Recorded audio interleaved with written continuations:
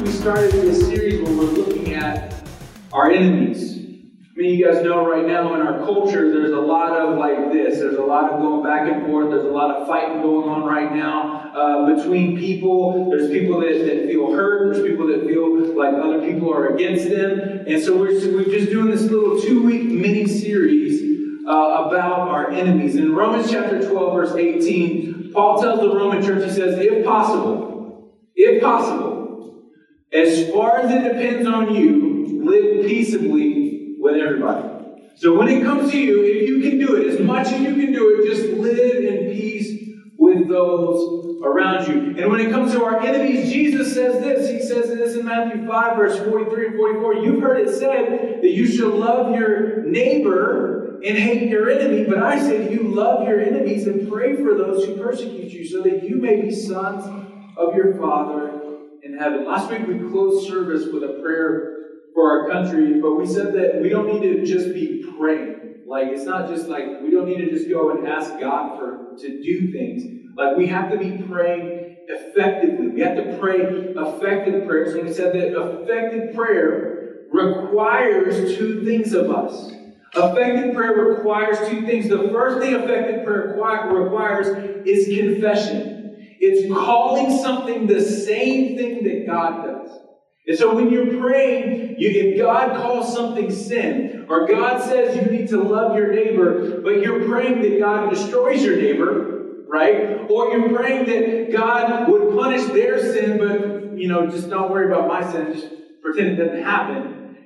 Whatever we have to do, we have to confess. We have to say the same thing that God does about a situation. We can't contradict God and expect God to meet us, or to answer our prayers, and expect God to do what we want Him to do. We can't contradict His will. His will controls the universe. His will controls everything. His glory controls everything. And so you and I can't live a life that contradicts God's will, God's plan, what God says, and expect Him to bless anything that we're doing. We have to confess.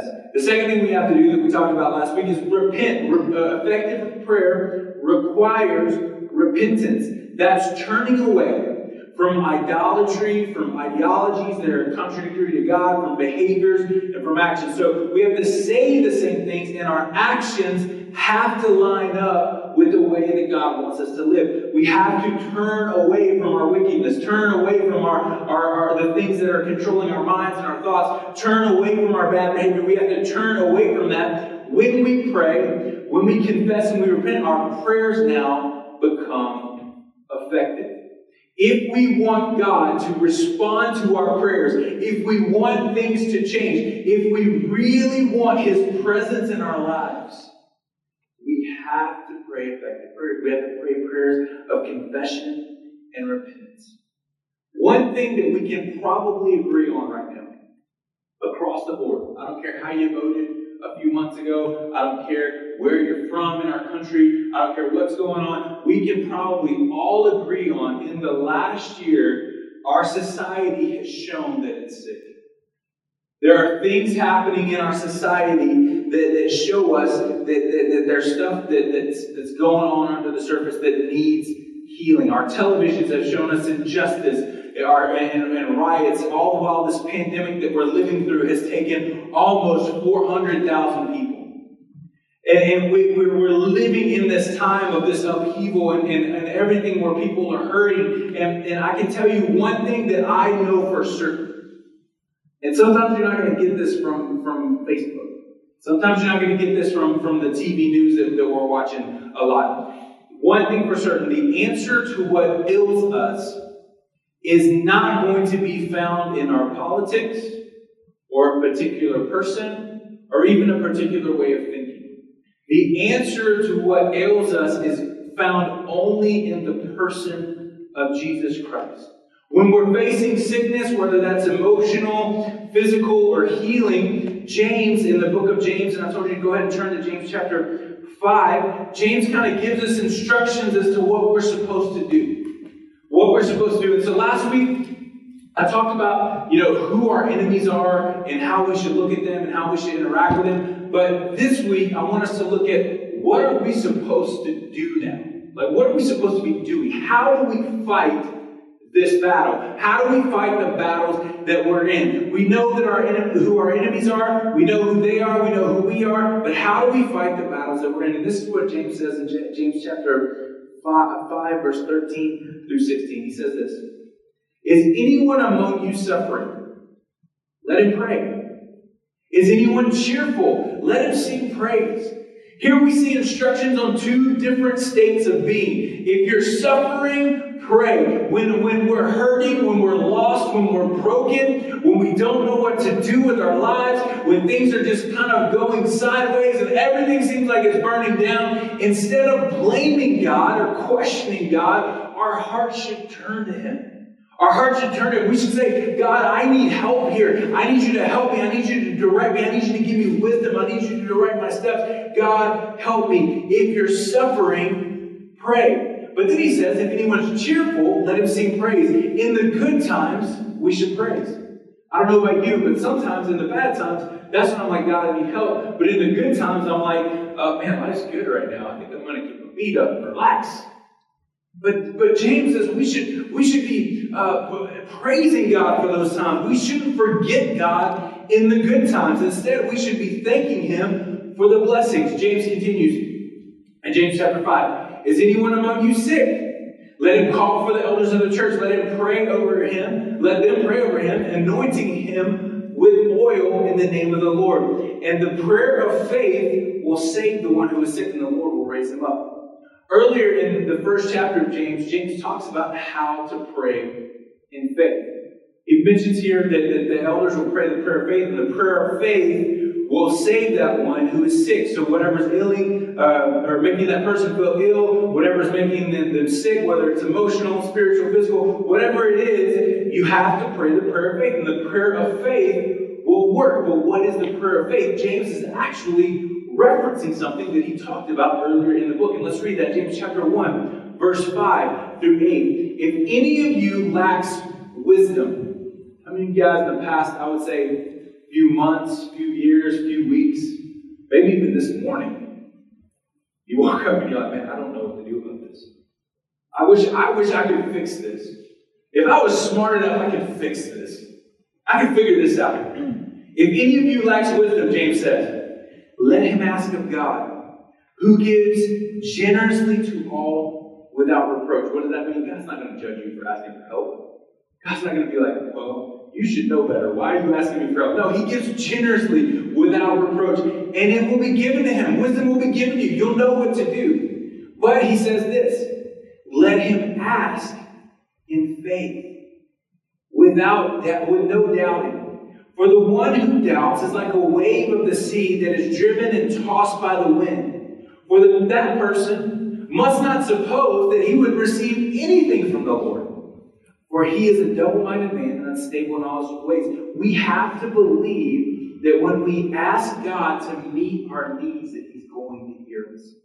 We have to believe that when we go to God and we say, God, I'm hurting, I'm sick, my family is hurting, there's stuff going on in my family that's turning us upside down. There's stuff going on in my job where we're just backbiting and fighting's happening all the time. There's stuff when I turn on the TV and I see what's happening in my country. I see sickness, I see disease, I see hurt, I see stuff happening in the spirit. When we see these things, we should go to God and ask Him. And God, the Bible says that God will hear us when we pray the prayer of faith.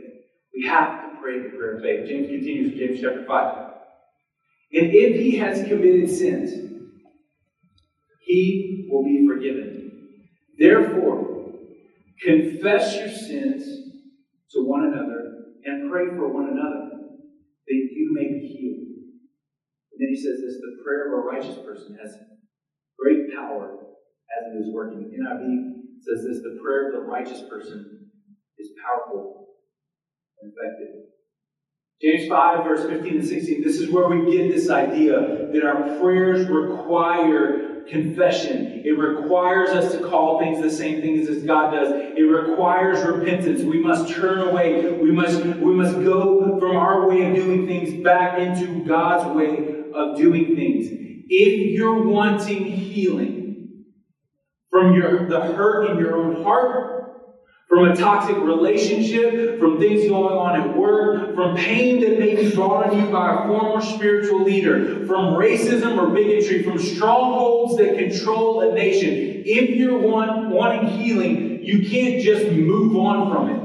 No, healing requires confession and repentance. Healing requires those types of prayers. Healing requires us to say the things that we need to say, confess the things that we need to call the sin in our own lives, sin in our lives. We have to own the destruction that we brought to the situation. We have to go through these steps, or healing can't be completed. Healing can't be completed unless we confess and repent. I'm sure you've never done this. I'm sure it's only me that's ever done this. But have you ever got upset with someone and that maybe they did something that really, really hurt your feelings? Like maybe it was like a big thing. Like it was a big betrayal, right? Or maybe even not a big thing. But you can ask them, they just didn't do it. So you're upset. But you don't say anything. You don't deal with it. You just kind of let it move on, and you just stay in it, right? And then maybe 2 or 3 days later, they do something really, really small. I know this is only me that does this, right? The only me that does this. They do something really, really small, and then all of a sudden, what do? All guns blazing, I'm just blowing them up, right? For something tiny. But are you really upset with them about something tiny? No. We're upset with them about the big thing, and we just never let it heal, right? And so this is the idea that we're talking about. When we don't let things heal properly, when we don't go about healing the way that God wants us to heal, then guess what? You're constantly ripping off that scab, and that wound is never going to heal in your life. And so we have to repent, we have to confess, we have to pray, and when we do those things, then God can bring healing into whatever the situation is. This is something as simple as something that's just in your heart that only you know about, or something as big as what's happening in our country. We have to pray effective prayers. Healing requires confession and repentance.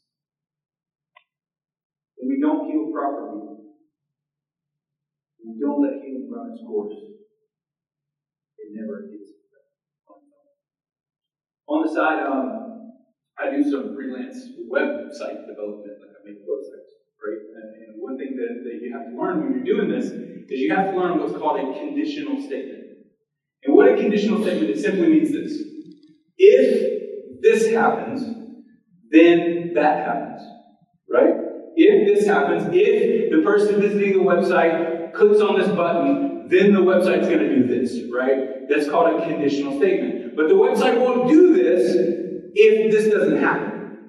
And it's one of like the first things that you learn how to do is these conditional statements. If this, then that. And there's a passage of scripture in 2 Chronicles 7:14, and listen to this with the idea of a conditional statement in your mind, because it's written as a conditional statement.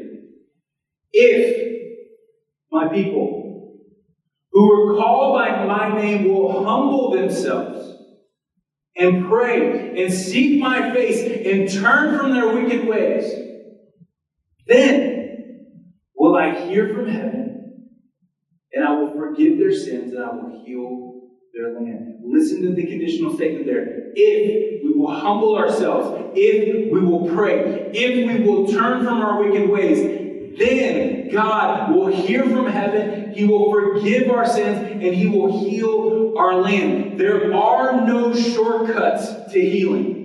There is no way that we can get that to happen without going through the if first. We have to go through both. We must come humbly. We must pray. We must repent. We must turn from our wicked ways. We must do these things. But our culture doesn't teach this. Our culture doesn't teach owning our own sin, owning that, confessing that, repenting from that. Instead, what we do is we justify our actions by comparing them to the actions of our enemies. Because they did that, I can do that. I can make allowances for me to talk to that person this way, or to act this way, or to say this because they're doing that. But we don't get them out like that in the scriptures. We don't get to do whatever we want to do because the people who we think are against us are doing something different that we don't like. We don't get that. No, Jesus says we have to love our enemies. We have to pray for them. We have to love them, and that's just so counterintuitive to how we think it should be. We don't get to make allowances for our own behavior because of the behavior of someone else. Last week, we read this verse, and I want to read it again because I want to just kind of take it a slightly different direction. 2 Corinthians 5, verse 18 and 19.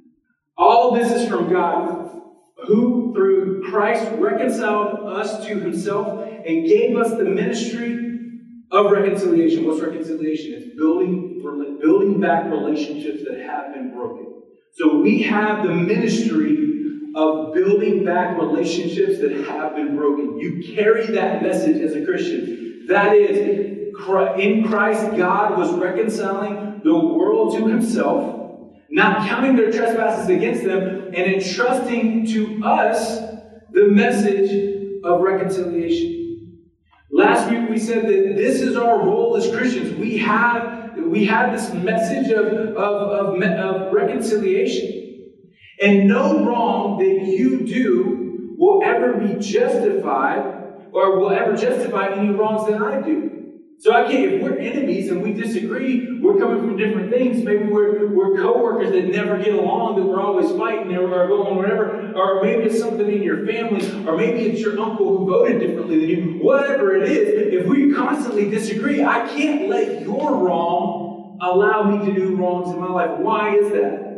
Because according to Scripture, I am not justified by the right things that I do. I am not justified by the right things that I do. When we're talking about what makes you right with God, what puts you on the right place with God, it's not because you're doing the right things. That's not how you're justified.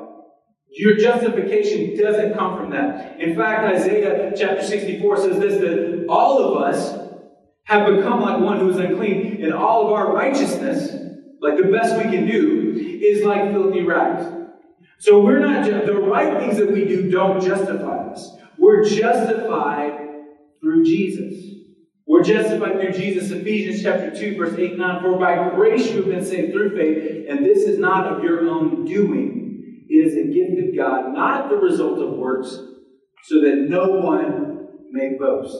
So because our justification doesn't come from our works, we don't get to use our good works in one area to justify bad behavior in others.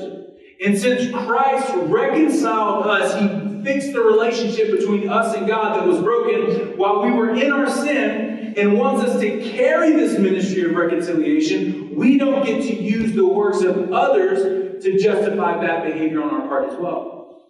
Because Christ, in our own bad behavior, fixed it.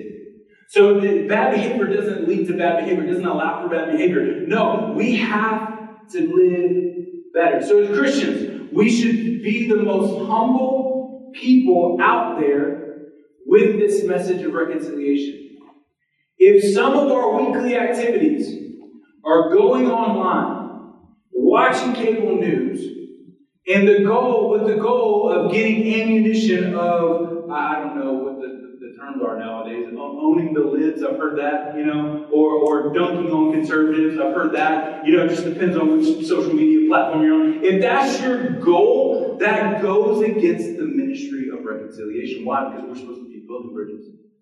We're supposed to be building relationships. We're supposed to be taking people who are as lost as we were and building a relationship with them so that they can have a relationship with Jesus Christ.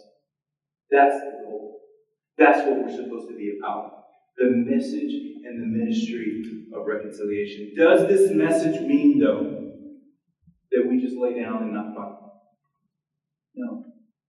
We're still in a battle.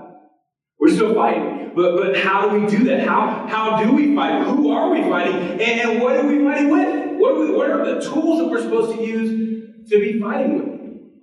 At the end of 2 Corinthians 5, when Paul talks about this ministry of reconciliation, we read the whole thing last week, and if you want to catch up, you can go back to 2 Corinthians 5. Just read the last half of the chapter, and you can see everything that he's talking about. But he's talking about, at the very end, he's talking about how we're ambassadors for Christ. We're ambassadors for Christ. We're like emissaries of the kingdom of heaven on this earth. We're ambassadors for Christ. And there's another place that he actually uses this same concept and same analogy. And it's in Ephesians chapter 6. And I want to wrap up today in Ephesians chapter 6. And this is what he says in Ephesians chapter 6, verse 10. Finally, be strong in the Lord, in the same strength of his might. Put on the whole armor of God, that you may be able to stand against the schemes of the devil. For we do not wrestle against flesh and blood, but against the rulers and against the authorities and against the cosmic powers over this present darkness, against the spiritual forces of evil in heavenly places. Your fight is not with your coworker. Your fight is not with your child or your sister. Your fight is not with the person who was rude to you at Costco. Your fight is not with your uncle on Facebook who votes differently than you. Your fight is not with flesh and blood. Your fight is against the schemes and the strongholds, against the darkness and spiritual forces of evil. That's who we're fighting against. And so Paul is telling them, be strong in the Lord, you in strength of his might, and put on the armor of God so that you may be able to stand against these schemes. Well, that sounds a little intense, doesn't it? It is. But God has equipped us for this battle. As Paul is writing, he's preaching this, for preaching the gospel, he's been thrown in jail. And so he's sitting in jail and he's writing this passage to the Ephesians. He's writing to them as a letter. He's telling this church in Ephesus, be strong, keep going, don't stop. While he's in jail for preaching the gospel, that's what he's doing. And you can imagine that while he's looking out of his cell, he sees this guard, this soldier guarding the jail. And he's looking at them, and then he's looking at them, and he starts to talk about the armor of God. And you can almost see as you're reading this, he's looking at this soldier wearing his armor, and he's like, okay, yeah, that's what this is, and that's what this is. And he's tying all these things together. And so as Paul's reading, he continues, he writes this, he goes, therefore, this is chapter 6, verse 13, take up the whole armor of God that you may be able to withstand in the evil day, having done all, to stand firm. We stand firm in the armor of God. What is this armor? Verse 14. Stand therefore, having fastened the belt of truth, and having put on the breastplate of righteousness, and as shoes for your feet, having put on the readiness given by the gospel of peace. In the Roman armor, which Paul was looking at, everything, all the stuff that they were wearing, tied in with this belt. If you took the belt off, everything else kind of came off with it, right? So you had to have the belt on. And the belt that he's talking about, the belt that he says that we need to have fastened tightly around our waist, is the belt of truth. This is the truth of the gospel, the truth of Jesus, and it ties our armor together. Again, last week I said this.